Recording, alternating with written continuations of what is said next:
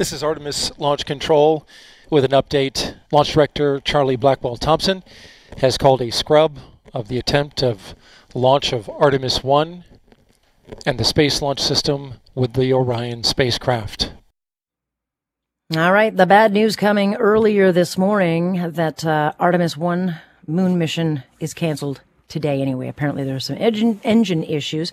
So all eyes then turn to Friday for this launch, assuming everything is fixed. This is, I don't normally cover space issues. It's not really my bag, but this one's different. It's historic, and we are very much in this country a part of this. But this is the first of what would have been a series of moon missions that is aiming to build this outpost space station, on the moon. And if all goes according to plan with these first missions, they're going to pass by the moon and figure out how to land on it, build this station. And eventually, I guess the mission is to get people on the moon. And Canada will be a part of that mission. So it won't just be Americans stepping on the moon. We will very much be a part of it. Right now, the idea is to get these high-tech crash test dummies, these mannequins, who will go up and then they will track, and I guess they're attached with sensors, and they will look at everything that they can and send that data back to Earth. NASA will gather that data and see if this is all due about it. But it is very historical because we are not just taking part with our technology, but we will have an astronaut of our own on the moon. Dr. Sarah Mazrouhi joins us now, planetary scientist and science communicator, to spell this all out and explain it much better than I am. Thanks for joining us, Doctor. Thanks, Alex. You said you don't cover space, but you covered everything beautifully. Well, there you go. Well, it's not really it's one of those things that not all space travel is created equally. This is very different because Canada is going to have such a huge role in this. And so now we have to wait. I guess having an engine that works is one of the things that you really want to have happen. But nonetheless, why has it taken us? I think most people think, like, how long, why has it taken us so long to go back to the moon? And what is, Doctor, the benefit of this for all of us? Yeah, it's taken a while because a lot of space exploration, like anything else, really depends on funding. We got to the surface of the moon, and then we invested a lot in sending spacecrafts to orbit the moon, but also to really explore other places in our solar system. But now our technology has really advanced. We've really mapped every inch of the moon. And this time we're going back not just for the sake of going to the moon, but to really answer a whole bunch of science questions more accurately, but also to sort of create the space on the moon, have the lunar gateway orbiting the moon so that we can have a longer lasting presence in and around the surface of the moon. So we're going back to answer new questions. We're going to put astronauts around orbit. And like you said, Canada's got a pretty big contribution as well. If we look at it, any $5 Canadian bill, you'll see the Canada arm, which is on the International Space Station, which really helped build the International Space Station to really put all the pieces together. And now Canada will be building Canada Arm 3, which will go on the Lunar Gateway. And in return, we'll get to have Canadian astronauts be on a lunar mission for the very first time. We'll get to run our own science experiments, do some technology testing, and really continue our contributions to lunar exploration and hopefully beyond that. So today's launch of the Artemis is one of a series of these smaller missions to, I guess, is more exploratory. So what is the timeline as to when we would see actual landing on the moon, another person on the moon, and then the construction of the so-called, facility they want to build on that?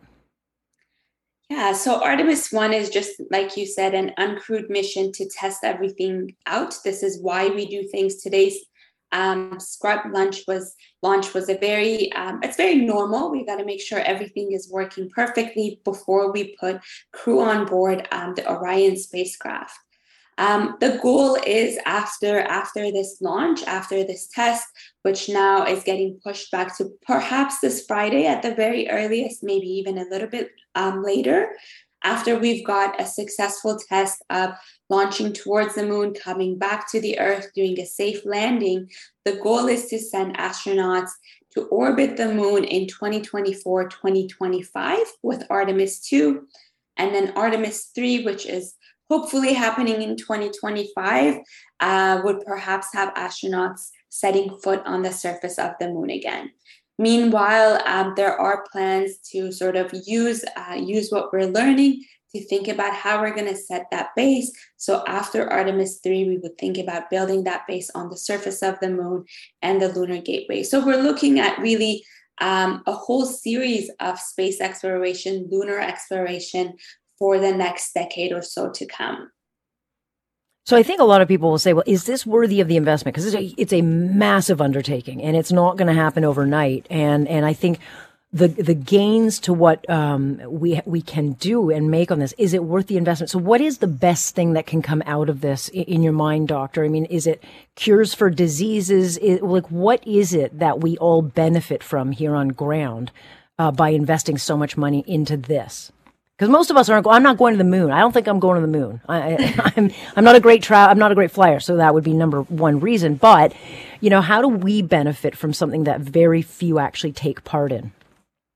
Absolutely. So if we think back to 50 years ago, the Apollo missions, for example, just like you said, we only had a few astronauts land on the surface of the moon. It doesn't really directly benefit those who don't want to go dancing on the moon like I do. But really, even with the Canadarm, for example, we use very similar things in medical surgeries and medical procedures nowadays.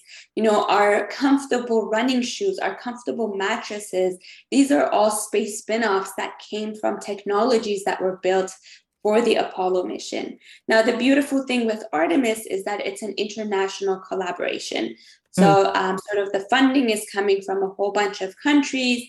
And if you think back, a lot of today's scientists, engineers, artists, anybody really got inspired by the Apollo mission, by imagining what once wasn't possible. And my hope is that the Artemis missions will be that hope and that inspiration for the next generation. So we'll inspire our next generation, and hopefully we'll have more technology spin-offs that we can use here on Earth. We're all dependent on our cell phones, the satellites that communicate with our cell phones, the cameras, the selfies, all of that are things that have come from space exploration. So I'm hoping that we can all use that as well as, sit back and watch what's going to happen with the Artemis mission. Yeah, well, look, I think it will definitely be one of those moments in time where you stop and everyone watches. And you said you wanted to dance on the moon, but I bet you're not alone in that. So how will they actually go about choosing which Canadian astronaut actually gets to go actually on the mission where they, assuming they can get all their ducks in a row, of stepping onto the moon's surface? Yeah, so we have a few active Canadian astronauts right now. Every once in a while, the Canadian Space Agency puts out a call for astronauts. There's certain qualifications. You have to be physically fit, certain amount of education, your mental state. There's a whole bunch of stuff. So anybody that is interested that meets those minimum requirements could apply to be an astronaut, a Canadian astronaut. And then there are several rounds of selection. So some will get called back to do a test. Some will have to do physical challenges, group work, and finally, a couple of astronauts get selected. So right now we have about 4 or 5 Canadian astronauts that are actively training for the past few years for going up on the International Space Station or going to a lunar mission. They're sort of the top of the line, everybody that has worked so hard, that are great at doing group work, that are great at working under pressure, that are physically, mentally fit to take on this challenge. But if anybody else is interested, like I am, just got to keep working for it and applying to maybe one day become an astronaut. Well, hey, if you don't get to the moon, I know Mars is the real prize. So maybe someone will go to there at some point too. What is, Doctor? Just before we let you go, what's the riskiest part of this? As we saw with today's launch, and as we can look back to the Apollo missions, the launch itself is pretty risky. Making sure there's so much that goes into launching a spacecraft making sure that every step of launch goes perfectly, making sure that the spacecraft is safe, and then sending humans to the surface. And then again, upon return, making sure that we can do a safe landing, get back to Earth properly to where we're supposed to is really important. And those are sort of the risky points, the liftoff and the landing, I would say. Nonetheless, I know everyone will be staying tuned. I know it's a lot of excitement for a lot of people, including yourself. Doctor, thank you so much for your time. Thanks for having me. That's Dr. Sarah Mazrui, who is a planetary scientist and science communicator. So we'll hope that it goes off on Friday. I mean, it sounds like this will be something that many of us see in our lifetime. I wasn't alive when the first Apollo landed on the moon, and maybe in my lifetime we will see it again. Nonetheless, stay tuned for Friday.